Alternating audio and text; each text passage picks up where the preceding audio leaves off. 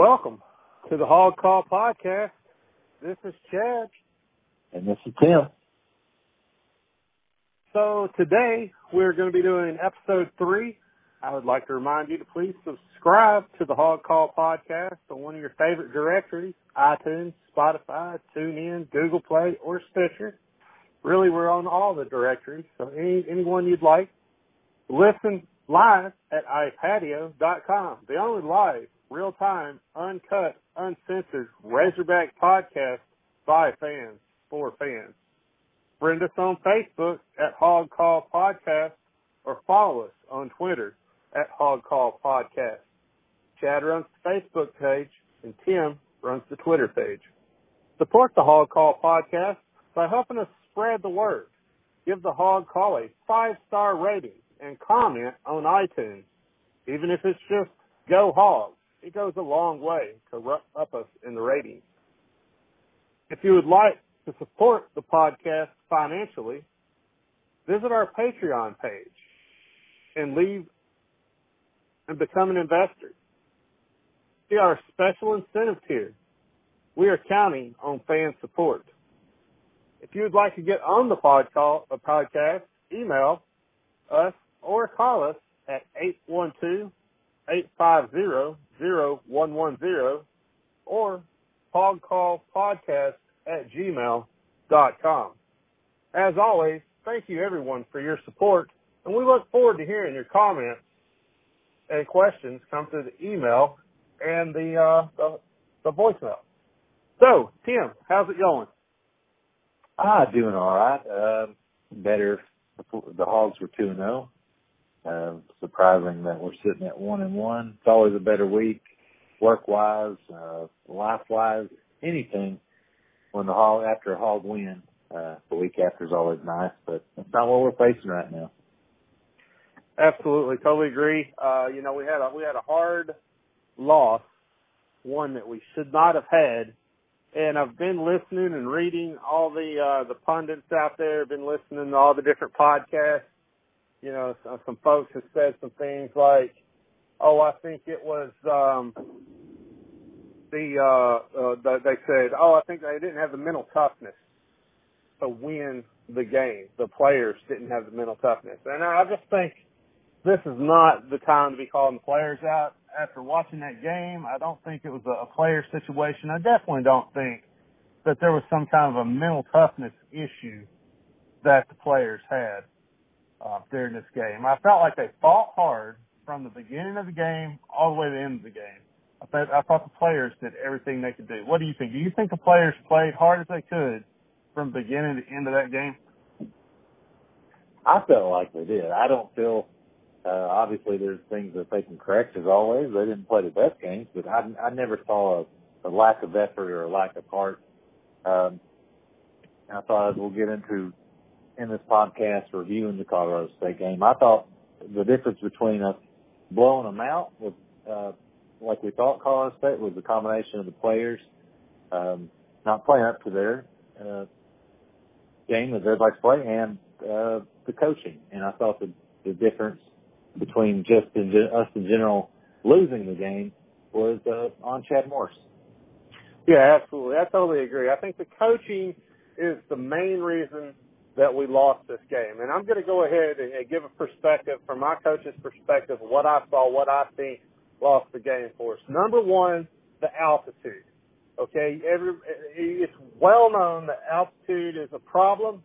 Altitude sickness is a problem. I'm not saying anybody got altitude sickness because they didn't go up quite that high, but they did go up to a high enough altitude that it would have affected their bodies if they were not acclimated to that altitude. And they went and flew in on Friday and played on Saturday. And all of the research shows that there's a 3-day acclimation period. Everybody suggests when you go into Denver or anywhere nearly as high as that, which isn't quite as high as Denver, but it's still almost as high as Denver. But when you go to an altitude like that, you need 3 days to adjust to be at 100%. And our players were not at 100% of their physical capabilities because they didn't have 3 days to adjust, period. They should have been there. They should have had a hotel. They should have been adjusting. and I think that made a huge difference in the game. I think you saw that in the fourth quarter when you saw the team start to dwindle down and they just couldn't keep up. And in the beginning of the game, we could. And it wasn't a conditioning issue in the prior game. So it leads me to believe that the altitude is what caused that conditioning issue in the fourth quarter. What do you think about that? I totally agree with you. I'm going to put a lot of it on the altitude. The defense shouldn't have been in that position to be on the field for 8 minutes of that, or I guess longer. I think actually was it maybe 11. I think I heard Arkansas only had the ball about 4 minutes. So in college, that would make defense on the field for about 10 or 11 minutes. And with that combined with the altitude, my goodness, I don't know how they couldn't be expected to give up, those 20 points. Yeah, absolutely. And the thing is that comes strictly to coaching. And it's where the coach makes the decision that we're going to fly in on Friday and we're going to have a normal game week that week, and we're going to play that game like it's any other game. Especially after you watched Hawaii. You watched Hawaii struggle, and you saw them come back towards the end of the game on Hawaii. Even playing another team that's acclimated to that altitude in Colorado, they came back towards the end of the game. So you're going to put yourself at a deficit by not flying in early and going ahead and getting your body used to that altitude before you go in and play that game. To me, that is a major head coaching flaw. And that had us in a deficit before we even walked on the field. And that's a problem. I just don't see why they weren't out there day early. What was the benefit of staying home for one more day? But when obviously I was like, you talked about it. You had to watch the game. You had to watch. We didn't have a game week 0 when Colorado was playing Hawaii. They should have watched it live. Right then there, how did you not notice the number one thing? Hey, Hawaii, big, but man, they almost lost in the fourth quarter. That altitude must be something. What is our number one? How can we make sure that doesn't happen? And to come there the last minute, I don't care. Even if it is just, it's still a mile high up there. Or almost, even though it's not 8,000, 9,000 feet, it's still, my goodness. I'm with you, Chad. I don't understand where he thought. They can practice somewhere. I don't get it.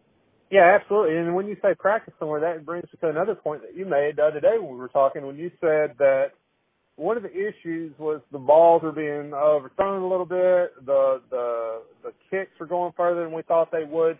That's all has to do with altitude. If we had at least just one practice in that high altitude, we would have had a little more time to get acclimated to, the air conditions and the lack of oxygen. And we didn't acclimate ourselves to that. So number one, not being logistically prepared for the game comes straight down to the head coach. You could say the football director of football operations may have played a part in that, and making that decision to fly in on Friday. But ultimately, the head coach has to say, look, we got to get there early. We got to get acclimated to the altitude. This is something that this game's too big for us. We can't chance losing to a team like this because of the altitude. It's our first road game of the year. So game 1 was at home, so it's not, and all fall camp is at home. So it's not like they got in late last Saturday night from, playing on the West Coast or East Coast or somewhere and had a short week at home. Absolutely. And then when we move past the altitude, you can't just put it all on altitude. I'm going to make one point about the altitude, though, is whenever the coach was asked about altitude several times this week by the press, he always turned it around somehow and said, I don't make excuses. I'm putting this on me 100%, and then talked about the players. And if you're not making excuses and you're putting it on yourself, why don't you tell me what you did, what you could do to improve, what you're going to do better in the future. That's what I want to know as a fan. What are you going to do in the future to correct those mistakes that you made? What are the mistakes that you made? What do you perceive as mistakes that you made? Not just, we made the mistakes, this is on me, and this drive happened and it happened this way and this, that, and other. That's putting it back on the players.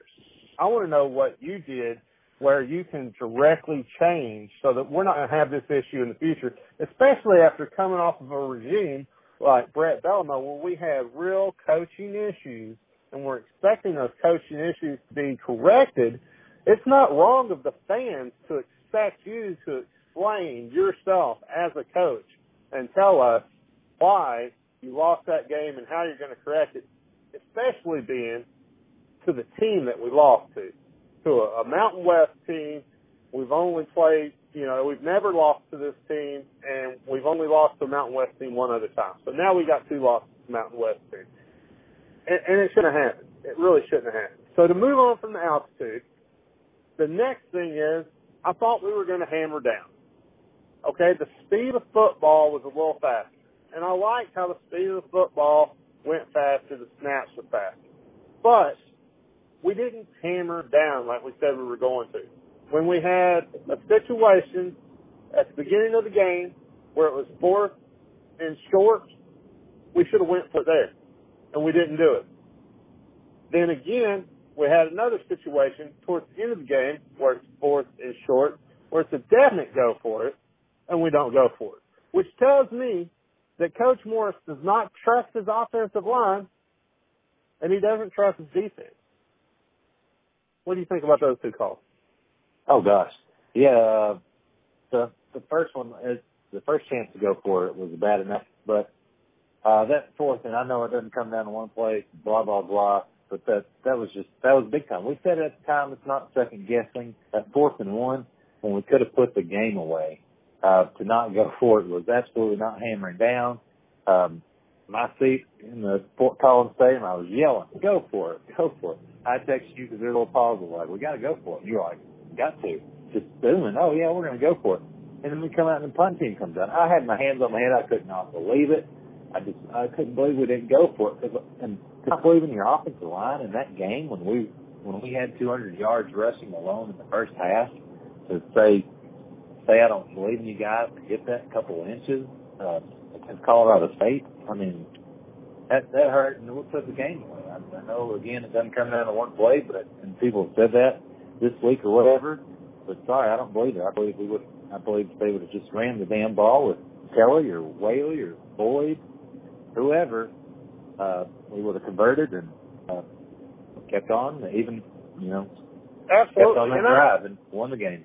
I totally agree with you, absolutely. And it doesn't come down to one play. That's why I'm going to make the case here that the coach lost this game and not the players, because that's what I thought. And when I see players lose a game, I'll make the case for that, But in this case, the coach straight up lost the game.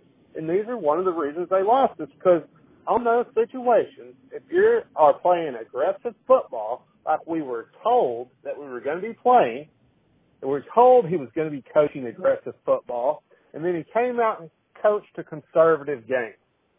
Don't tell me you're going to do something if you're not going to do it. If you're going to coach a conservative game, tell me you're going to coach a conservative game.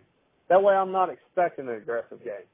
Furthermore, the other thing that is an issue is when you have a 4th and 1 situation in these games, when you're playing these smaller schools, you need to go for it, because when we're playing Auburn and Alabama and LSU and Ole Miss, when we have 4th and 1 situations where we're going to need to go for it, we need some practice in a live game-setting situation. And I think that we had a good opportunity to practice right there, and we didn't do it, and it wound up costing us the game. Now, the other thing is, why are we kneeling the ball with 42 seconds left on the clock? Oh, gosh. We've been running the ball great the whole game. We've been running. We've been getting 6 yards to carry, easy. So what we need to do now is a play-action pass. Call in a Petrino special. That's what he would do.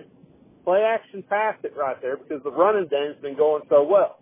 If you don't want to call in a play-action pass, you want to be a little more conservative, I'm okay with that, but hand the ball off. Okay? We're playing a team that is really a practice game for us, honestly. This is really a warm-up game for us.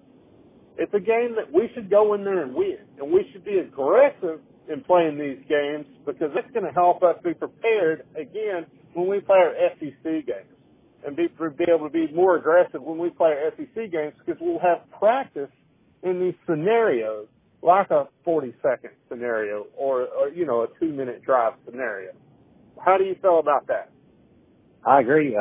Personally, 4th and 1 again, I was like, man, if we're not going to go for it against Colorado State, I was like, I get it even if later on in the year, if we had a situation against Alabama or Auburn, it's one thing, punting on that against them, it's like, man, I think we'd be gone for it, but not doing it against Colorado State.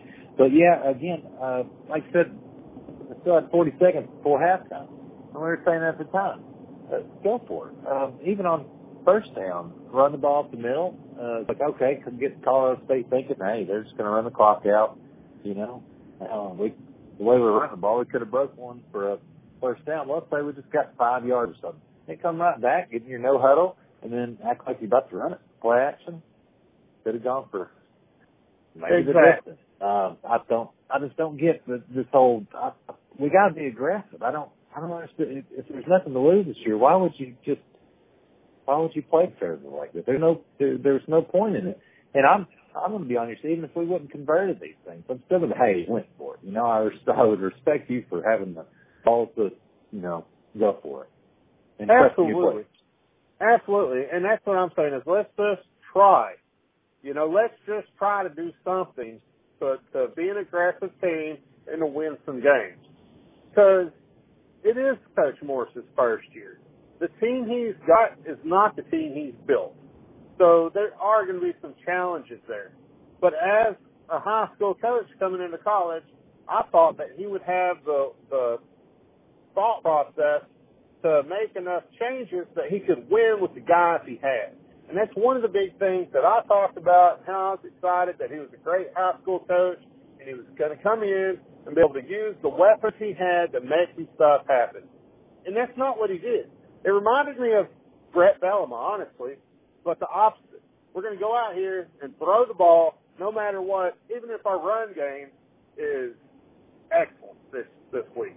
We're still going to run. We're still going to throw it. That's my identity. That's what we got to do. That's kind of what I felt like he kept reverting back to in instances when he didn't need to revert back to that, And the hurry-up offense does not need to throw the ball around. Jeff Malzahn runs a very similar offense, and he runs the ball a ton. Mm-hmm. Yeah, hell, even Thielen, his first year, he was going for 4th down, fake punt, and all this crazy stuff. I don't think he would try at least something. Yeah, it's supposed to be Morris learning when he was having trouble or whatever in high school, and he went to Morris went to Malzahn, learned under him, studied under him, said, oh yeah, he's, guy learned under and everything. I was like, Malzahn will run it down your throat. If he keeps running the ball, and he's done it to us in the last couple of years at Auburn, if he's running the ball, he's just going to keep running it down your throat. He doesn't care. If Malzahn has to throw it 40 times, 50 times, he'll do it. If he has to run it 60 times, he'll do it. Whatever works for winning, I don't understand it. Hat to it. I don't know what he's trying to prove. Absolutely. And maybe he was trying to practice and trying to practice his game or the game he wants to call and wants to play against a lesser school. And I understand that if that's the case. But there comes a time when you have to do what's working. And running the ball was working. And, we have to do what's going to work to win these games. Cole Kelly came in and gave us a spark in the second half. I said in the second quarter, at the beginning of the second quarter, we need to bring in Cole Kelly.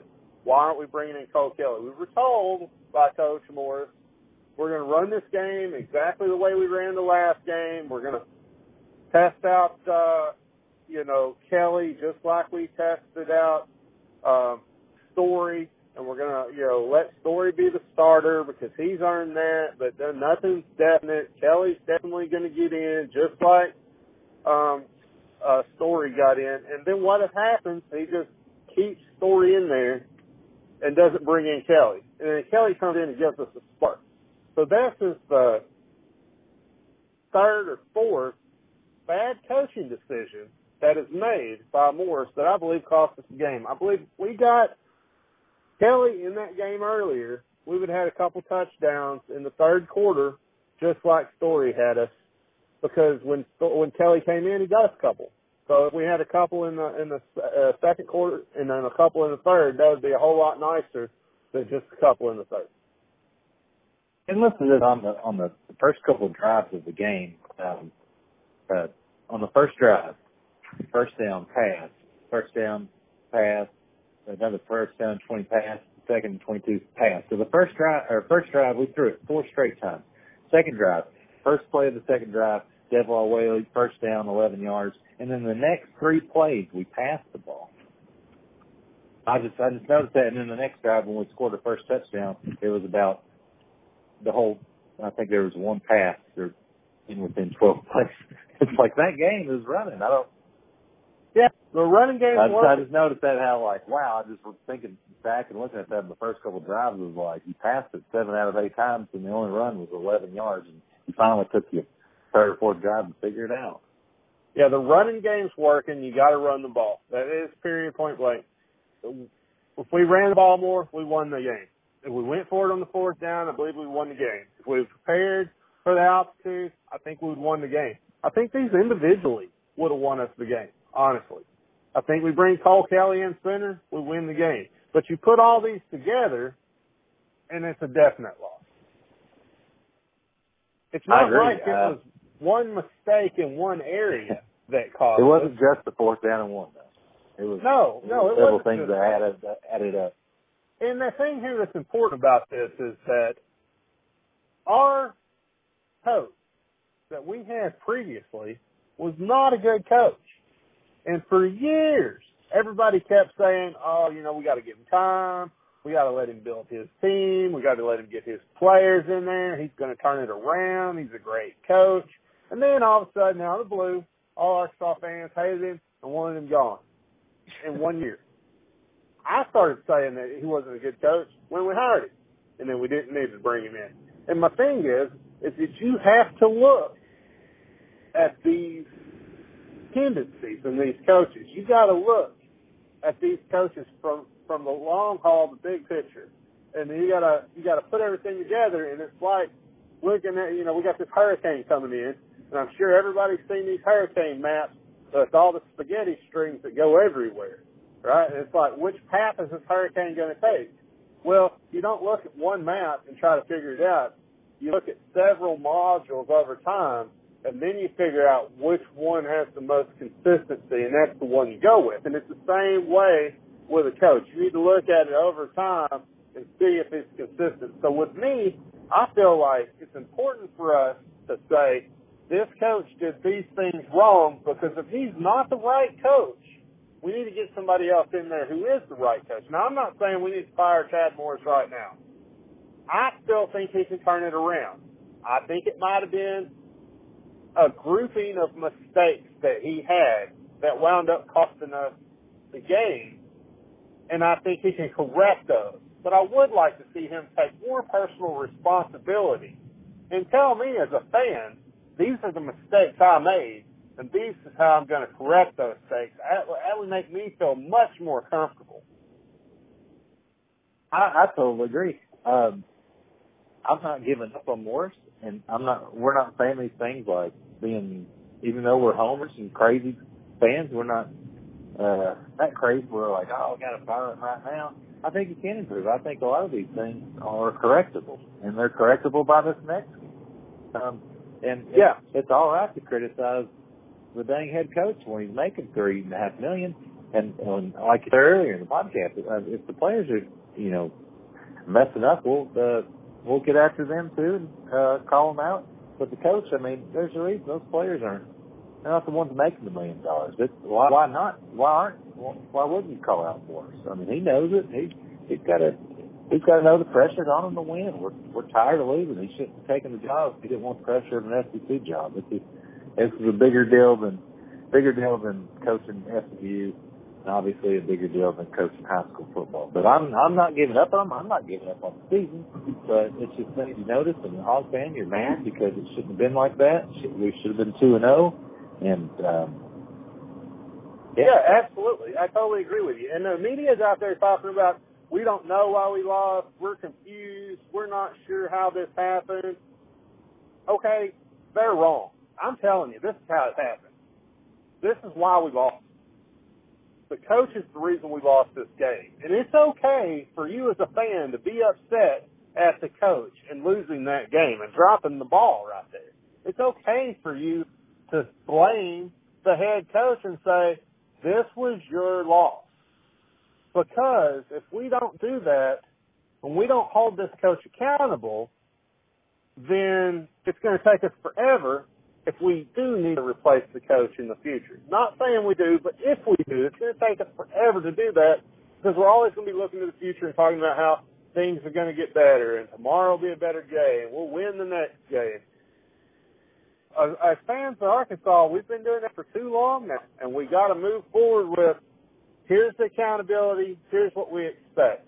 Look at it this way. If you go to your job, all right, and you can think right now, whatever you do, whatever your job is, you go to that job Monday morning and you just mess up your assignment, whatever that assignment is, you just mess it up, and it's an assignment that you should not mess up, but you totally mess it up. Is your boss going to hold you accountable for that? Or is your boss going to say, well, let's give him 4 years. You know, he needs some time to get things rolling. He's new to the company. So it's okay for us to hold the head coach accountable. And I want all the fans to know it's okay for you to hold the head coach accountable. I still want everybody to support the team. I want everybody to go to the game. I think that's real important. I think the players need our support now more than ever. But it's still okay to hold the head coach accountable and say, we know you messed up. We know this is why you lost, and we want to see you correct these things. He is the highest paid state employee, more than the governor makes. So it's important for us to hold him accountable. As a fan base, our tax dollars are paying that. I agree. I mean, I don't see why you wouldn't criticize him. It comes down to him, I think he should have taken more responsibility for it. I think he should have corrected it last night on his radio show. I think he should have said that he should have taken the blame for the loss. Why would you try to throw your players under the bus? Like you're saying, why would the boss try to throw the workers? That's not good for morale. You think these players they catch wind of it, they really pay attention to kind of what he's saying.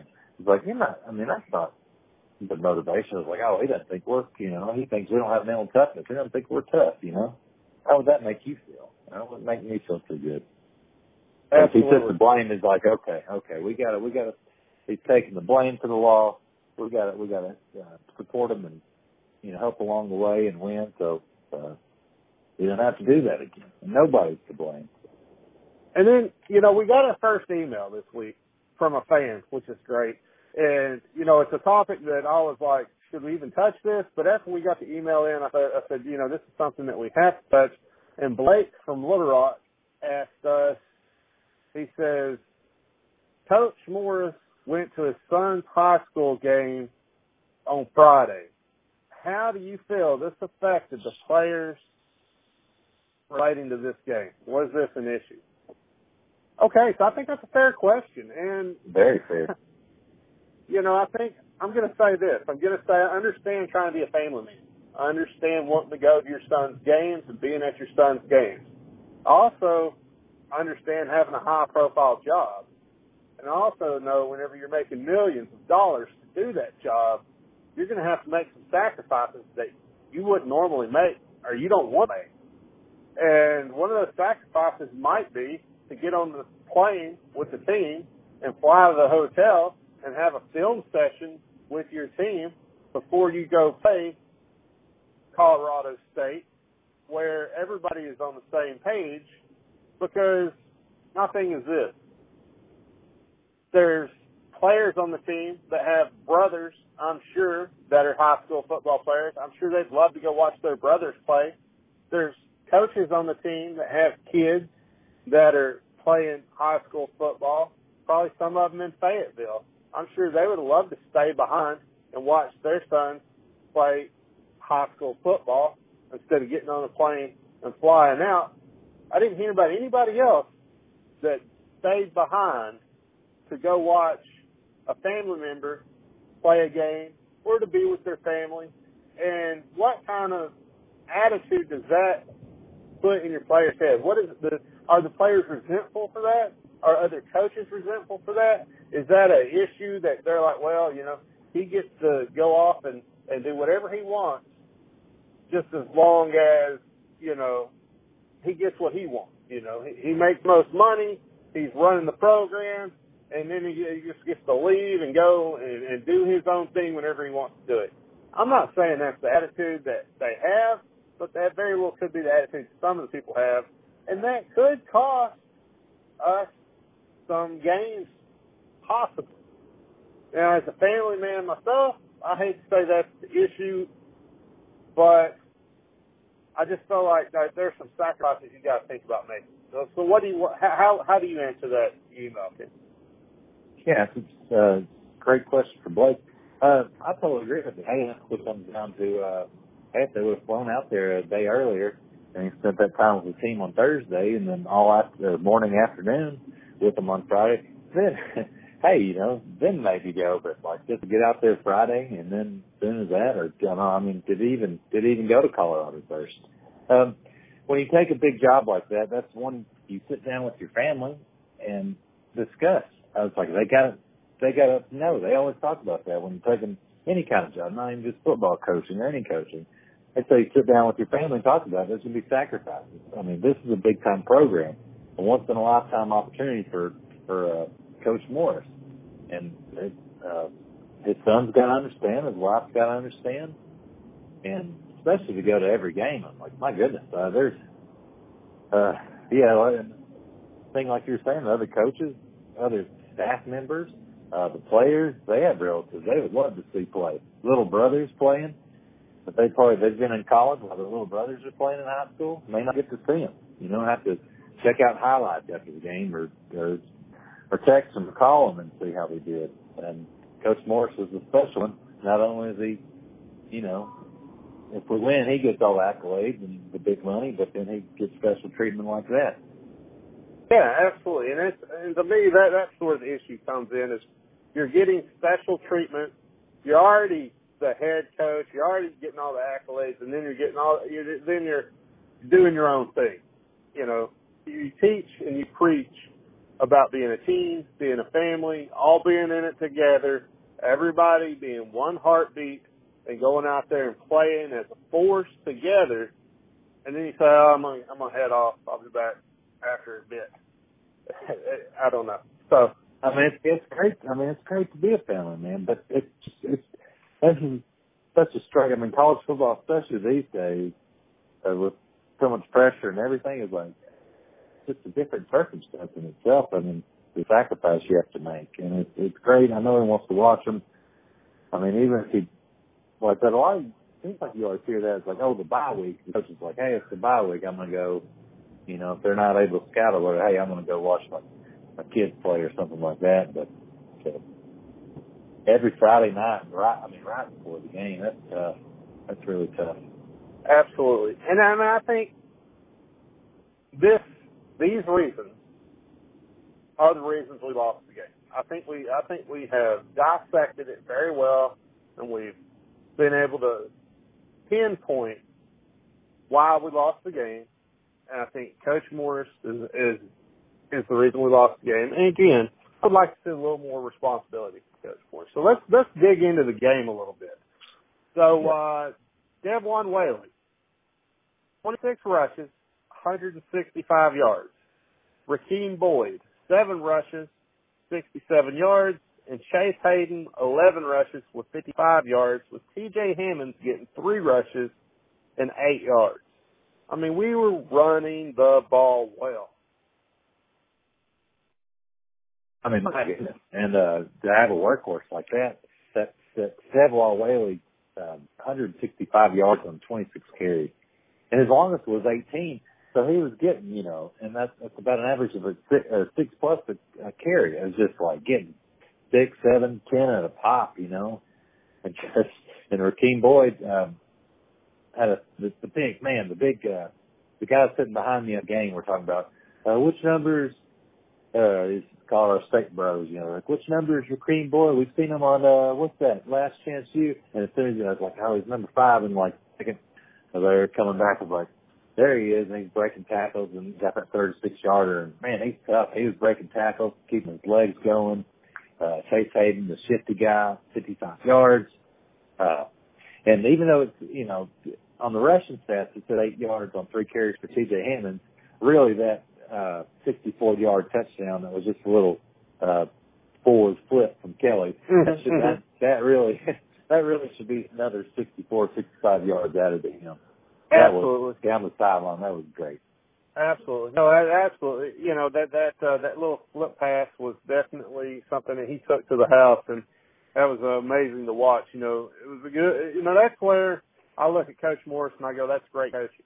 To get a guy to the perimeter, get him the ball, let him make some moves, let him go get a touchdown.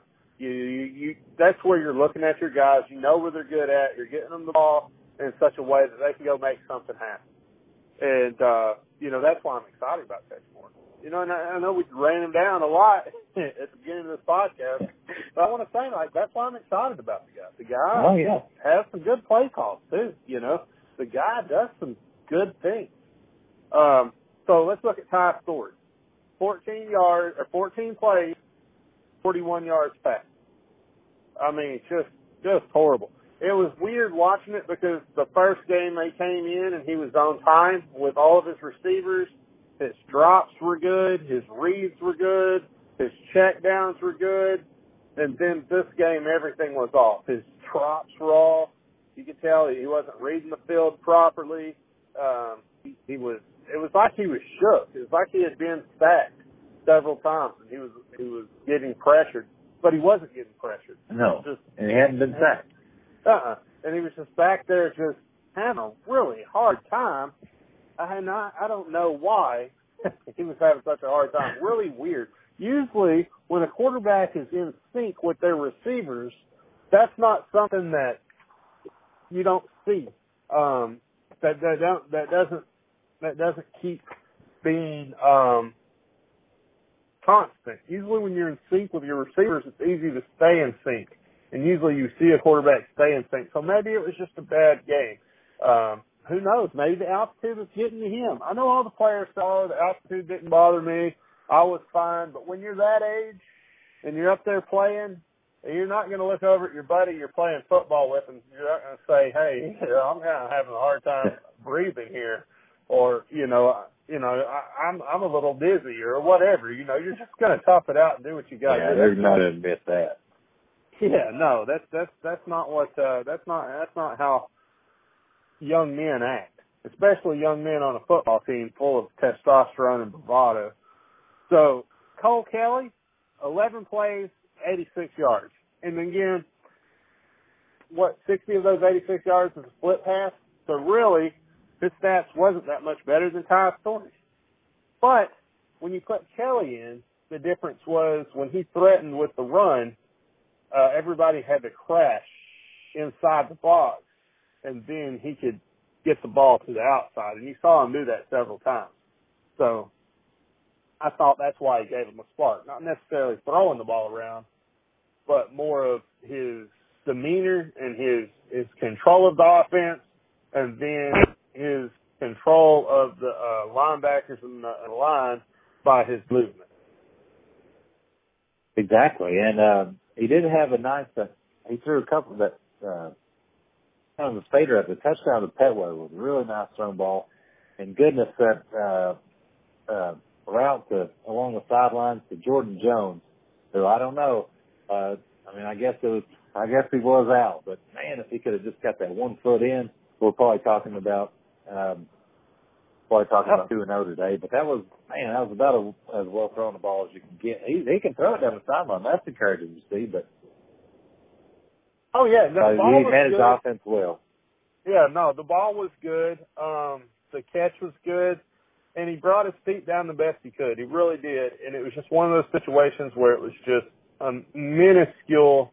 Like, even though the play was so good and you did the best you possibly could, your feet were just on the out of balance marker, and it was just enough. I mean, I saw it, and when I saw it, I said, that's not gonna hold up. No. And, hey, you know, it's one of those things where you hate to see, and you hate that, but that's why you got to be a little more aggressive as Arkansas Razorbacks, because for one, when we get an SEC play, you know that, let's be honest, the referees have their darlings. And that would have been not even reviewed. That would have been automatic always out against Alabama. Oh, yeah, absolutely. Even at home. Absolutely. And so, you know, you got to be aggressive as the Arkansas team, because you're going to have to overcome situations like that. Sometimes it's going to be you.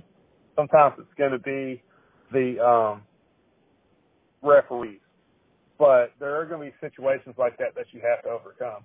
And I don't think that the players didn't overcome it. I don't think they did anything wrong after that. I thought the players still played well, kept their heads up high, you know. It was what it was. But, yeah, well, what a tough play.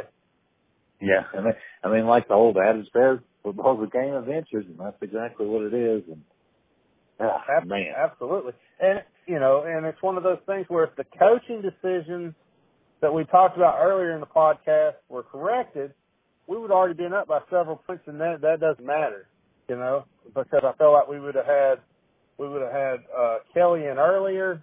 He would already had a couple more scores on the board, and we'd be rocking and rolling a little more, and so that play wouldn't have been nearly as significant. So it would have just been a capper on the game just for the highlight reel. Exactly. Exactly. Just a cupcake, you know, it's extra icing, but man. So let's look at our wide receivers here. We got Jeremy Patton with 2 catches for 26 yards. Austin Cantrell with 1 catch for 10 yards. LaMichael Petway with 3 catches for 31 yards. And then Jordan Jones with 3 catches for 2 yards. So LaMichael Petway really stole the show in this game. Yeah, he had a couple touchdowns in the Eastern Illinois game. Jones didn't have as great as game as we said. He couldn't get the extra foot in on the play of the board. Might be different, but still, Petway is definitely both quarterbacks go-to receiver, which I like to see them have a go-to receiver. If you look at the stats, the receiving stats, I mean, it's like 1 reception, 2 receptions. Nobody had more than 2 catches or 2 or 3 catches. It's like nobody was just, I mean, you know, nobody was 11 completions overall. But it was nice to see, you know, the tight end, Jeremy Patton, who's kind of been hobbled. He got a couple catches for 26 yards. But we've got to be more balanced. First game we were all pass. Second game we were all run. Man, we got to be balanced. Yeah, I think balance is important at the end of the season. Yeah, during a game you got to do what it takes to win. So if the games balance themselves out, in the first game you needed to pass the ball to win, and the next game you needed to run the ball to win, you got to do what you got to do to win that particular game, you know. And if you look at the stats right now, it's balanced from that. Absolutely. But I know what you're saying. Yeah, absolutely. And if you look at our stats, we had 50 run plays and 23 pass plays. And so, we did run the ball more than we passed the ball. We had 318 yards running the ball and 110 yards passing the ball. So we definitely ran the ball more times than we passed the ball. I'd like to say 15 pass plays in this game, as good as we run the ball. Exactly. You know? Oh, yeah. And I wouldn't even, when I said about the balance, I wouldn't even be concerned about it if we would have just, pulled out the victory. But yeah, we needed more runs again. And we shouldn't even had to put the ball in the air in the fourth quarter, especially. Probably especially with that 4th and 1, so we got that and just kept running until we got in the end zone or killed enough clock where there was no chance of them coming back. Absolutely. And then if we look at our defense, Well, you can see that the John Harris had 11 tackles. Santos Ramirez had 11 tackles. They were our leading tacklers on defense.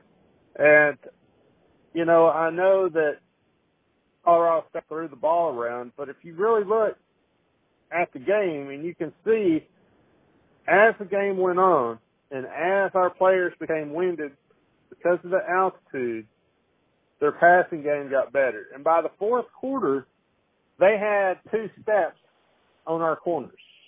And so they were able to pass the ball at will down the field because we were just too tired. And I believe that's altitude. I believe the altitude got a hold of us, and that's what it was. Because if they were just faster than us, they would have been faster than us in the first quarter. They'd have been faster than us in the second quarter. I mean, that first couple quarters, we looked mean. I mean, we were getting 3 and out, 4 and out. They scored 3 points in the first quarter and 6 points off 2 field goals in the second quarter. And if you combine the first, second, and third quarter, they scored a total of 17. And in the fourth, they scored a total of 17. They matched it all alone in the fourth quarter from just us being tired and not running the ball, where defense would have had more opportunity to rest. Absolutely. You know, Carter Samuels, give him his credit. He threw for 389 yards. You know, they had their receivers, Preston, who we talked about, had 154 yards. Butler, we talked about 107 yards. You know, Johnson, we talked about, had 47 yards. So, like, you know, we called it. We called it coming in. Mm-hmm. We said that there was going to be SEC quality quarterback and receiver play, and we were really going to be tested in that area. And that's exactly what happened. Yeah, we're totally right. And that's, I mean, they've been killing everybody that's been playing earlier this year. And, well, yeah, I don't know. I think it just came down to, it's easy to say, but it came down to us just getting winded. That's why, it's a perfect point you made. They weren't 2 steps ahead of us in the first, second, and third quarter. It was just that fourth quarter. But Williams is going to tear up the rest of, especially the Mountain West, the rest of the year. Hopefully, I know we're in the SEC conference, but rooting for Colorado State to beat the Gators, and I hope he tears them up this weekend as well. I know Florida won't be in the altitude, but yeah, I hope they're able to go down there and tear up Florida. I really do. I have a feeling that being the Florida game is not going to be an altitude game, that Florida is going to be able to hold on to the game for the entirety of the game without having Colorado State have that comeback like they had against us and Hawaii. It was interesting to watch and see how winded Florida gets playing at their altitude versus playing at Colorado State's altitude. Oh, yeah. So Colorado State, to win that game, Colorado State's going to have to play like they have been in the fourth quarters the whole game. Absolutely. And then Florida's not even that good this year, honestly. They ain't even got a really good team. I'm not saying that because they lost to Kentucky. I think Kentucky has a good team. I'm just saying that Florida's just been struggling for the past few years, you know. So, all right. Even with Mullen. Oh, sorry. No, go ahead. I was going to say, even with Mullen, hell, their Florida's probably, they may be mad at the fans down there, may be mad about them losing to Kentucky for the first time in 30-something years, and we are to Colorado State. The first year, they can get it right. I mean, sure. Hopefully, you know. Yeah, absolutely. Sure, they feel like Mullen can get back on track, just like we feel like Morris can correct his mistakes. Absolutely. So, player of the game, got to pick one. Who's going to go? I'm going Devwah Whaley. He was just the workhorse that entire game. Again, that number 26 carries, 165 yards and a touchdown. Several first downs ran. I've got to go with Whaley. Yeah, I agree. I got to go with Whaley too. Every time he touched the ball, he made something happen and he did something special. So for me, you know, Whaley has my vote as player of the game. And I know we lost the game, but you know, goodness gracious, man, I'm sure Whaley got confidence from that game that he needed, and he's going to need moving forward into the North Texas game. So yeah, and on our second week podcast, previewing the Colorado State game, we said that was one of the things we were looking for. We had to get the running game on track. So it's at least, taking away a positive, it's at least encouraging that we can run the ball.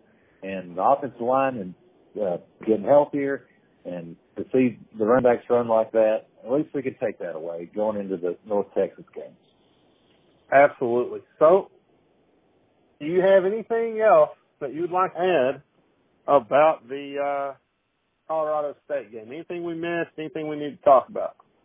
You know what? Honestly, I think like everybody Hog fan at this point, I'm ready to move on. It was rough. I attended the game. The Colorado State fans turned into buttholes after being so nice. The whole weekend up there in the tailgate, they were having fun with us and saying, "Oh, I'm glad y'all made it. I hope y'all have a good trip." There were fans giving up saying, "Oh, I hope y'all beat us pretty." When we were up by a couple touchdowns, they were saying, already giving up, like, "Oh, well, good game, guys. Hope y'all enjoyed the trip." And all of a sudden, they started coming back and had fans yelling profanities at me to sit down. And after the game, it was rough and like, blah, blah, blah. And they said, "Oh, we want Bama and have fun in the SEC, not winning any games." And, wow. So I'm ready to, it was rough, man. I didn't expect that. I was like, Arkansas fans weren't talking and Arkansas fans weren't talking and smack to them. Everybody went out there to enjoy the Rockies and like see the Hogs play on the road, and all of a sudden they just flipped their switch. I don't know if their buzz wore off or what, but they're turning angry like we did something like, and they were definitely shouting, "We want Bama." Goodness gracious. Good luck with that. Well, let's just hope that nobody brought anything back with them from Colorado, because who knows, man? Maybe the tweeds and things. Maybe that was the situation going on with all. Well, maybe Coach Moore should have been there to watch out for them the night before, make sure they didn't visit any of those shops out there. Oh, I thought that might have been why you didn't show up with them on Friday. Oh, who knows? Who knows? All right, yeah. That's all I got to say about it. I'm glad we can laugh, man. We're still Hog fans. I know you are because you're listening to it. Oh, that's one of the things I heard when the podcast talking about, like, "Oh, you're a fan. What are you going to do? This, that, and other. Blah, blah, blah." Talking about, like, how much can you take and this, that, and other. Let me tell you what, man. If you're a fan and you're listening to this podcast, and I'm sure you're listening to the Hog Call podcast because you are a fan, you're getting two great things out of this. One is we actually talk about football, and we actually talk about the games, and we're going to actually talk about basketball, and we're actually going to talk about baseball, and we're actually going to keep you updated on the Hogs. And sometimes that means going through some of the stuff that hurts, that we don't want to go through, like the stats for this game that we just had to go through and talk about it. But now we all have a firm understanding of why we lost and some things we can do to win a game moving forward, and we can make a informative decision on how well our coach is doing by seeing if he makes these changes that we've pinpointed that need to be made. So back to my original statement is, as a fan, we know that you're not going anywhere because you're a fanatic. You're just like us. Win or lose, you're going to be a Hog fan tomorrow and the next day and the day after and the day after. And if you're listening to this podcast, we know it's because you want to be informed about the Hogs, and we're trying to give you some good information, some information that you're not necessarily going to get from the media, you're not going to get from other podcasts. We're trying to give you actual numbers and give you actual football knowledge to help you understand the Arkansas Razorbacks just a little bit better.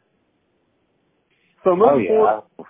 Yeah, go ahead. We're exercising our demons, and if you're like us, you had a bad Saturday night, Sunday, and probably Monday, but like Hawks fans, you're not going to give up on the team.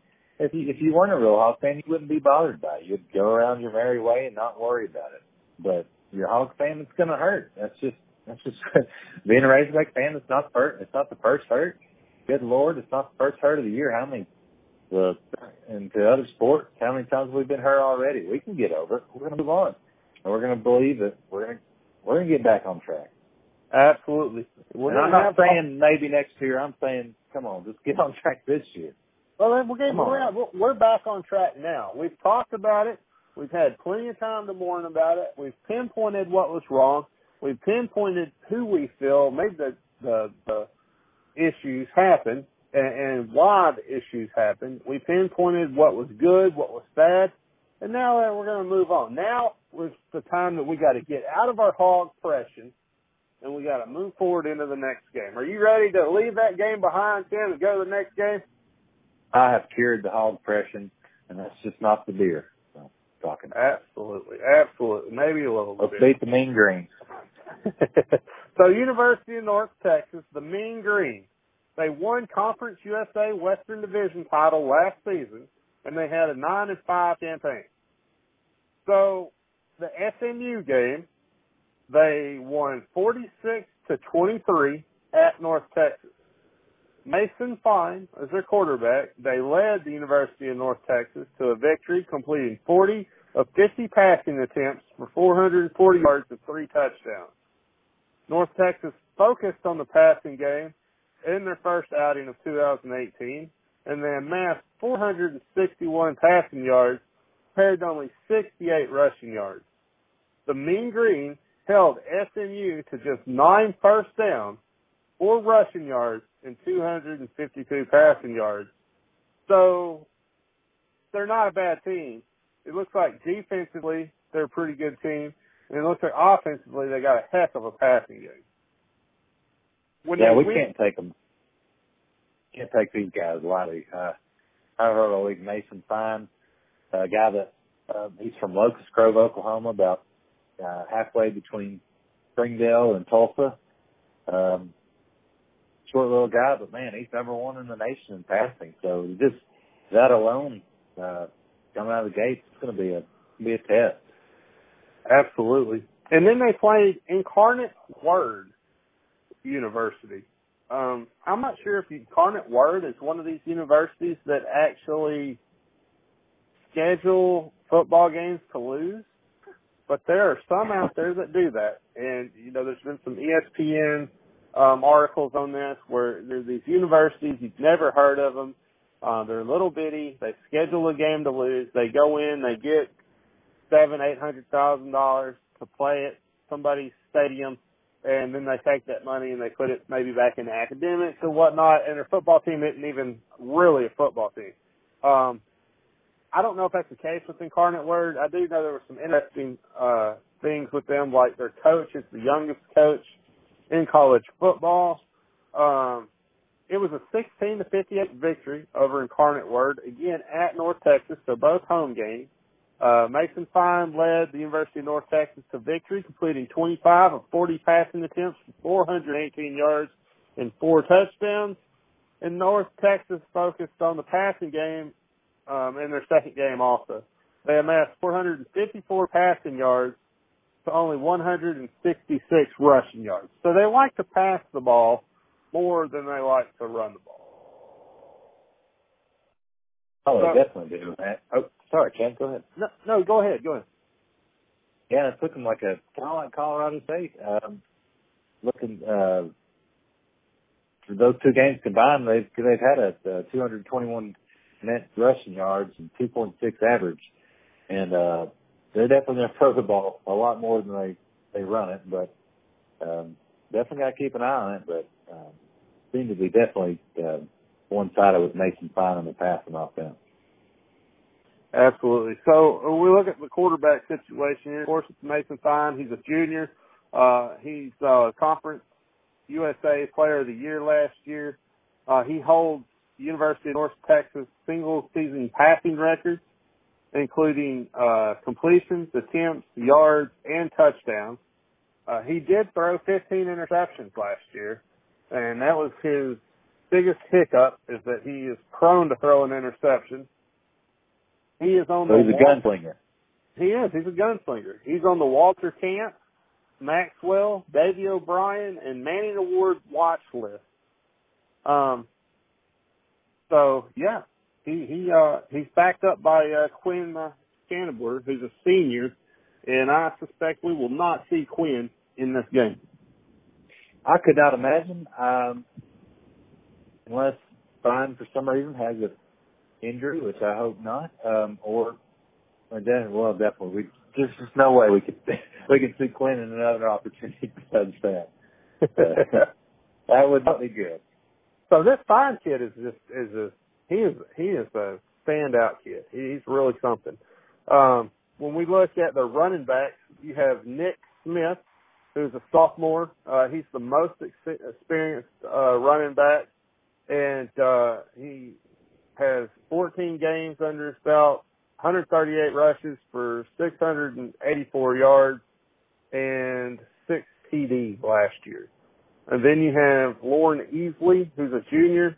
He was a standout at Stephen F. Austin, and then transferred over to North Texas.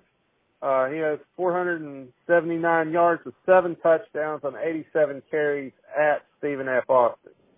And then you got Evan Johnson, who's a sophomore. He played 14 games, had 43 rushes for 239 yards and 3 touchdowns. So they got a stable of running backs. And the good news for us is they lost Jeffrey Wilson, who's with the San Francisco 49ers, after he rushed for 1,215 yards last year and 16 touchdowns. So their best running back is gone. He's oh, goodness, yeah. He's in the NFL.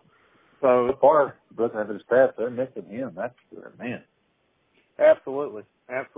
So, these other guys, somebody's going to have to pick up the slack, and so far they haven't.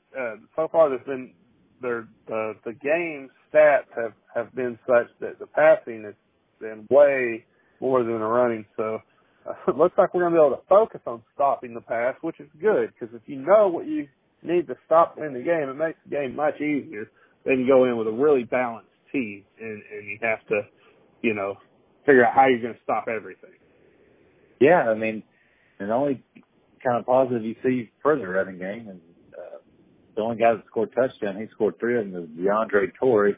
And quick glance, he's 5'7", 185, so he's a little muscle hamster kind of going in there and scoring touchdowns. But he averaged, looks like short yardage. He's only got 18 attempts. And 6 of them with 3 TDs have been touchdowns. Goodness gracious. So when we look at the O-line, their O-line has more experience than our O-line does. You got Alex Woodward, who's left tackle. He's a senior. You got Thomas Preston, the left guard. He's a junior. You got Sosa Mosey, who's a senior. He's the center. Mansa Mose, who's a sophomore, right guard. And then Riley Mayfield, who's the right tackle, and he's a senior. So you got a lot of experience, but you don't have anybody on award watch list. You don't have anybody that's like really, really standing out. All right, so when we move over to wide receivers, we got Michael Lawrence, who's a junior. He had 62 receptions, 819 yards for 13.2 carries per catch and 4 touchdowns. Jalen Guyton, a senior, 49 receptions, 775 yards, 15.8 yards per carry, and 9 touchdowns. You got Jalen Darden, a sophomore, has 281 yards, 3 touchdowns from last year as a freshman. You got Keegan Brewer, who's a sophomore. He's a Kansas transfer that played in all 12 games as a true freshman at Kansas, grabbing 15 passes for 86 yards. And then you got Quinn Sandberg, who is a freshman. So I guess that's the quarterback, so I guess they may rotate him in. He must a little bit. I know on the receivers, the 2 guys that had the 7 passing touchdowns, 7 receiving touchdowns, and 2 of those guys have caught a total of 6 of them. That Bussey kid, Rico Bussey, 6'2", 190, got some height on him. A junior, he's gone for 17 catches this year for 237 and 3 touchdowns. And then Jalen Guyton, 6'1", 202, that was a little height. Another junior with experience. He's had 12 receptions for 206 and 3 touchdowns. So he's got some favorite targets too, but if you look at their stats, they still like to spread it around. Yeah, they do, and you would have to. I mean, if you're throwing the ball that much, you got to spread around. There's no other option. So, and they usually look like they go with a four wide set. One of the tight end has caught. Looks like Kelvin Smith. He has caught 7 passes on the year, so they will use the tight end. Oh, excellent. So, I mean, I think their offense is pretty much it's easy to see what they're going to do. They're going to throw the ball, they're going to run it just a little bit, and they're going to try to make it a shootout game. And we got to play like we played the first couple quarters in Colorado State. Just force them to 3 and out, or maybe only one first down in each drive, and not let them just throw it all over the field. And hopefully, without altitude, won't run out of gas in Fayetteville. You know what I mean? Just keep playing like that, because we showed against. I mean, Carter Sanders, he had it. He's done it the first couple games this year, thrown 500, 400 yards, and threw big on us in the fourth. So we've seen it. We haven't seen wishbone offenses. Our defense hasn't seen wishbone offenses or anything the first couple of games. So we've had a little practice facing this all pass, you know. Absolutely. Up against. Yeah, no, absolutely. And I watched this game against Garnet Word. That's the one I was able to catch on ESPN3. I wanted to see the first game of theirs, but wasn't able to find it, so I wound up watching the Garnet Word game last night. And, you know, they're not that impressive. They're just on target. Their timing is on with their receivers. And so, you know, it's just I think we can definitely get out there. I think we can definitely stop these guys. We can stop the pass. It's just going to be making sure they don't get hot when they first come out. I think if we keep them from throwing passes in the first quarter, it's going to give us a really good chance to win the game if we can shut them down in the first quarter, because that's really going to take away a lot of their hopes and dreams to win this thing. And I think that might frustrate the quarterback, and that would be good. I mean, we've been getting pressure on the quarterback, and it's going to be hard for a team to go up against the John Chavis defense, the Chiefs defense, and throw the ball as much as they do without getting, you know, demolished by our line back there, because we're coming after the quarterback. And I think you're going to be seeing a lot of blitzes. I think you're going to see a lot of blitzes. That's we got to make it tough on Fine. Oh yeah, we don't want easy throws. You know, we want to sit back there and chuck it. Yeah, we want to get pressure on him, and we want to knock some of those throws down. You know, I'm a fan. I always say, if it's going to be a long reception, more than 15 yards, go ahead and commit the penalty. Go ahead, grab the jersey, face mask, slap it down, whatever you got to do. Take that 15 yards instead of 30, 40 yards, you know? Yeah, it's not the NFL rule where the ball's placed, you know, throw it 50 yards down the field. Well, the ball's going to be placed the way down there. No, it's just 15 yards from the line of scrimmage. So that's a lot better than a 6-yard completion for 6. Absolutely. So use those rules to our advantage. You know, that's where you'll see, how good is the defensive coordinator? Well, if he's coached the kids to do those types of things, that's where you see a really excellent defensive coordinator. And Chavis has been around this for a long time. I'm sure he's got the kids ready. So SMU defense, do you have anything else on the offense that you'd like to add? No, I was about to say, I was with you. I really wanted to watch the North Texas SMU game, SMU being a better opponent than Incarnate Word. But I think I looked back and it was on Facebook video or one of the school sites, so that didn't help anybody. I remember thinking about that the first week. Like, well, you know, that's probably going to be a shootout. I'd like to see what North Texas looks like. And like you're saying with the timing, with Mason Fine and his receivers, because he's been even.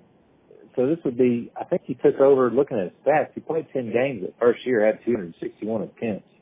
So this is his third year being a starter with these guys. So there's a reason why he's got some timing. And that's something I'm very envious with our quarterbacks. But yeah, that's all I've got to say for their offense. Yeah, absolutely.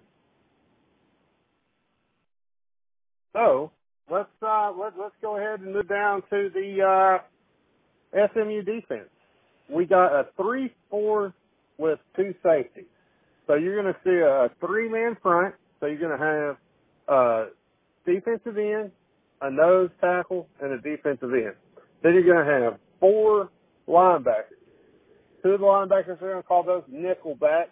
They will put those in the slot. They'll take outside contain. They'll be just between the end of the line and the flat. So that's where they're going to line up at. Just before you get to the numbers is where you'll see them. And then you'll have two linebackers. You'll have a strong side linebacker, and you'll have a weak side linebacker. Then you're going to have your cornerbacks on top of your receivers with a strong safety over the top and a free safety over the top. So that's what their defense looks like. That's what you'll be seeing. So the defensive line, you got Roderick Young. I can't even say this one. He's a defensive end. You got Ulysses Talalu at nose tackle. Darius Hamilton at defensive end. They are two seniors and a junior. So you got some experience there. You got Tariq Davis coming in as a sophomore. He's going to play on the strong side at nickelback. He has 14 games under his belt with 17 tackles. You got Joe Azagu, who's a starter, weak side. Sophomore, he's got 11 games, 2 starts, 18 tackles, with 2 sacks under his belt. And then you also have Jamie King, who's a junior, and he rotates in on that weak side. So you'll see those two rotating in on the weak side nickelback. Do you have anything on those guys, Tim? Oh yeah, I think I was noticing with their linebackers team are the ones that really give pressure. All their, or more than half of their sacks have come from the linebacker spot. EJ Ajaya looks like the one of the middle linebackers, 6'3", 231, a redshirt senior. He's got through this young year, he's got 2 sacks and then also 5 tackles for loss. Which is half of their team defensive tackle for loss.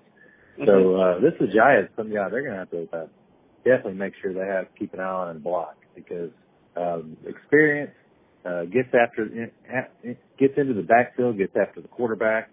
The other guy's Brandon Gardner. He's got a couple sacks, a couple tackles for loss, and Jamie King. So the big guys, playmakers on defense, are coming from linebacker spot. Absolutely. 3-4 defense. You only got 3, so it seems more they're wide open playing. The linebackers have a chance. But those guys to watch out for.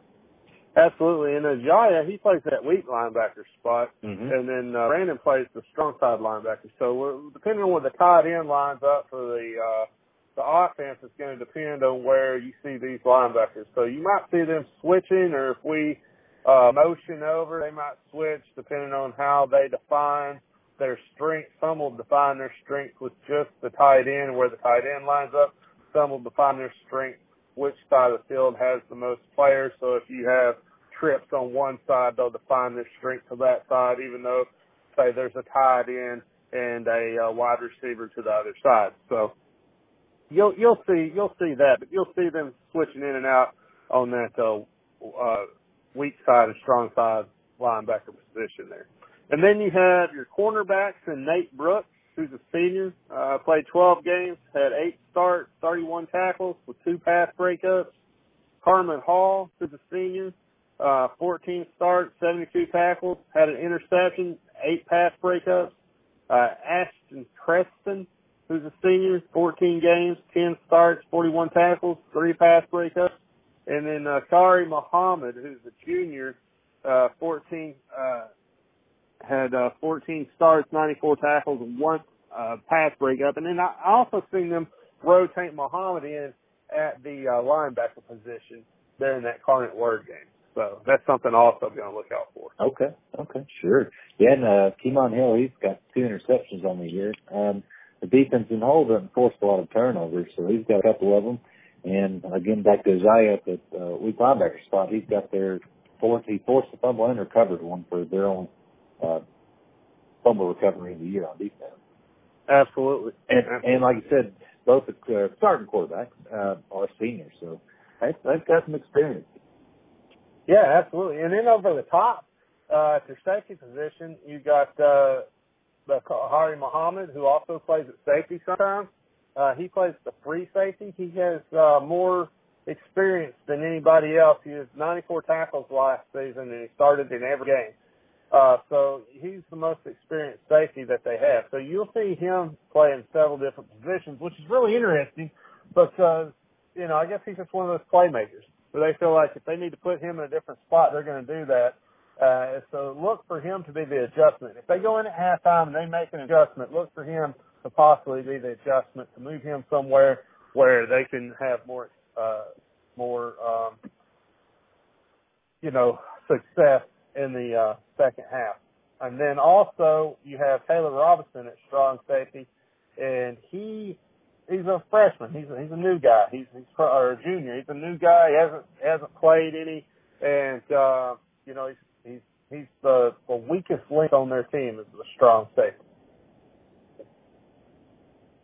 Yeah, that gives us something to look out for. I'm definitely going to be looking for Muhammad and how they utilize him back there, depending on how our offense is looking, what kind of our strengths, what we're going to, that first half especially. Absolutely. And then you got the elephant in the room on special teams, graduate transfer. Bring him up. Cole Hedlund, he's their kicker, man, and he's been doing a great job. Hasn't missed any kicks yet, and he is the number one kicker in the nation right now. Hey, we had him at the University of Arkansas and couldn't do anything. So give us some insight there, Tim. Come on. Well, I know Hedlund, he came out of high school as the number one kicker. And I remember this, out of Texas. It's like, good job, Dylan. We're going to have a lockdown kicker, 4 years, come in as a freshman, next Zach Hawker. You know, when he steps up, it's going to be 3 points on the board. It's going to hit every extra point. In Arkansas, he redshirted his first year. As a little guy, I was like, well, maybe they're just strengthening him. Okay, next year comes in, freshman 2015 season. Well, it's 9 out of 15. Okay, 60%, not the best. Did hit all the extra. Well, he never missed an extra point. That's the problem. Next year, 5 out of 7, not as many. We only played 6 games. And then 2017, last year, his gym and his last time as Arkansas kicker, played in those first 2 games, went 0-2, 0 for 2 against TCU. Both field goal attempts were under 30 yards, weren't blocked, up I missed completely. And he was done. And now at North Texas, he gets a second chance, 7 for 7, like you said, the number one kicker in the nation, even beating out the Colorado State guy who hit a 56-yarder against us. And another 50-yarder in another game. It's like, goodness gracious, what did we miss? But yeah, that's, I'm sure he's looking to kick against us this weekend, back up in Fayetteville. Absolutely. And then you got the coaches. We'll go to the coaches. You got Seth Luttrell. He's 40 years old. He has a 14-13 record at Denton throughout his first 2 seasons after guiding North Texas to his 7th 9-win season in school history in 2017. He was also second coach in program history to lead the team to 2 bowls back-to-back seasons and to start North Texas tenures at, what was the bowl appearance? The R&L Bowl in New Orleans, and set several records when he went to that one. And then he broke some single-season program records for points, 479 points, passing touchdowns, 32, 6,336 total offense. I mean, the guy's done a good job since he's been there.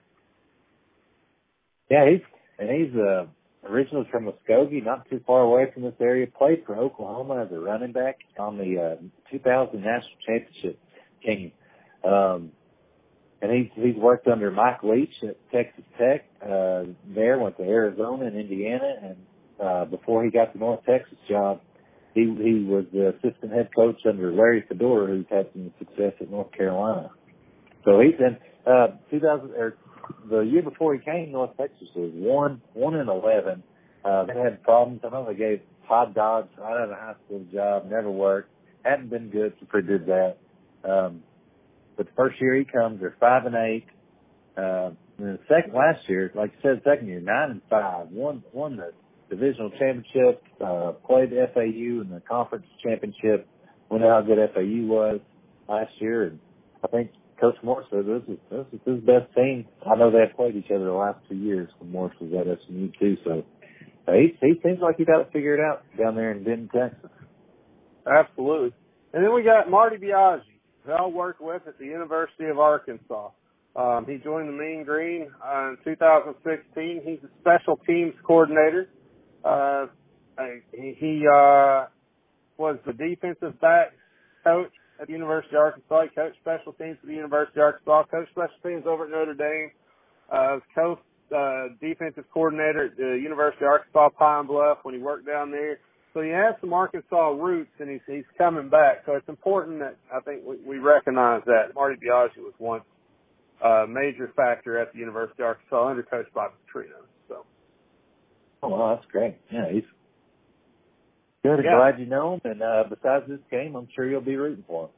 Oh, yeah, absolutely. Absolutely.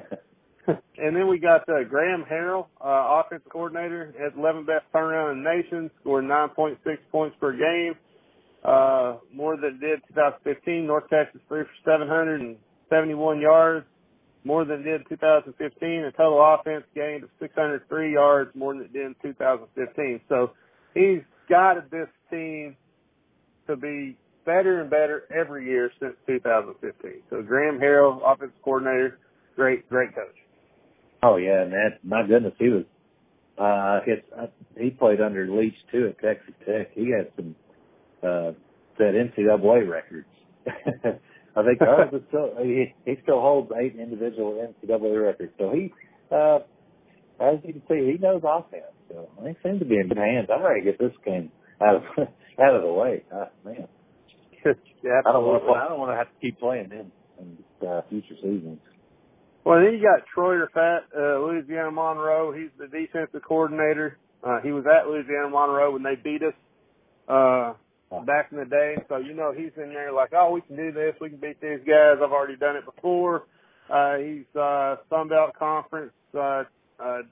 He's been ranked at top 10 Sun Belt Conference several years running.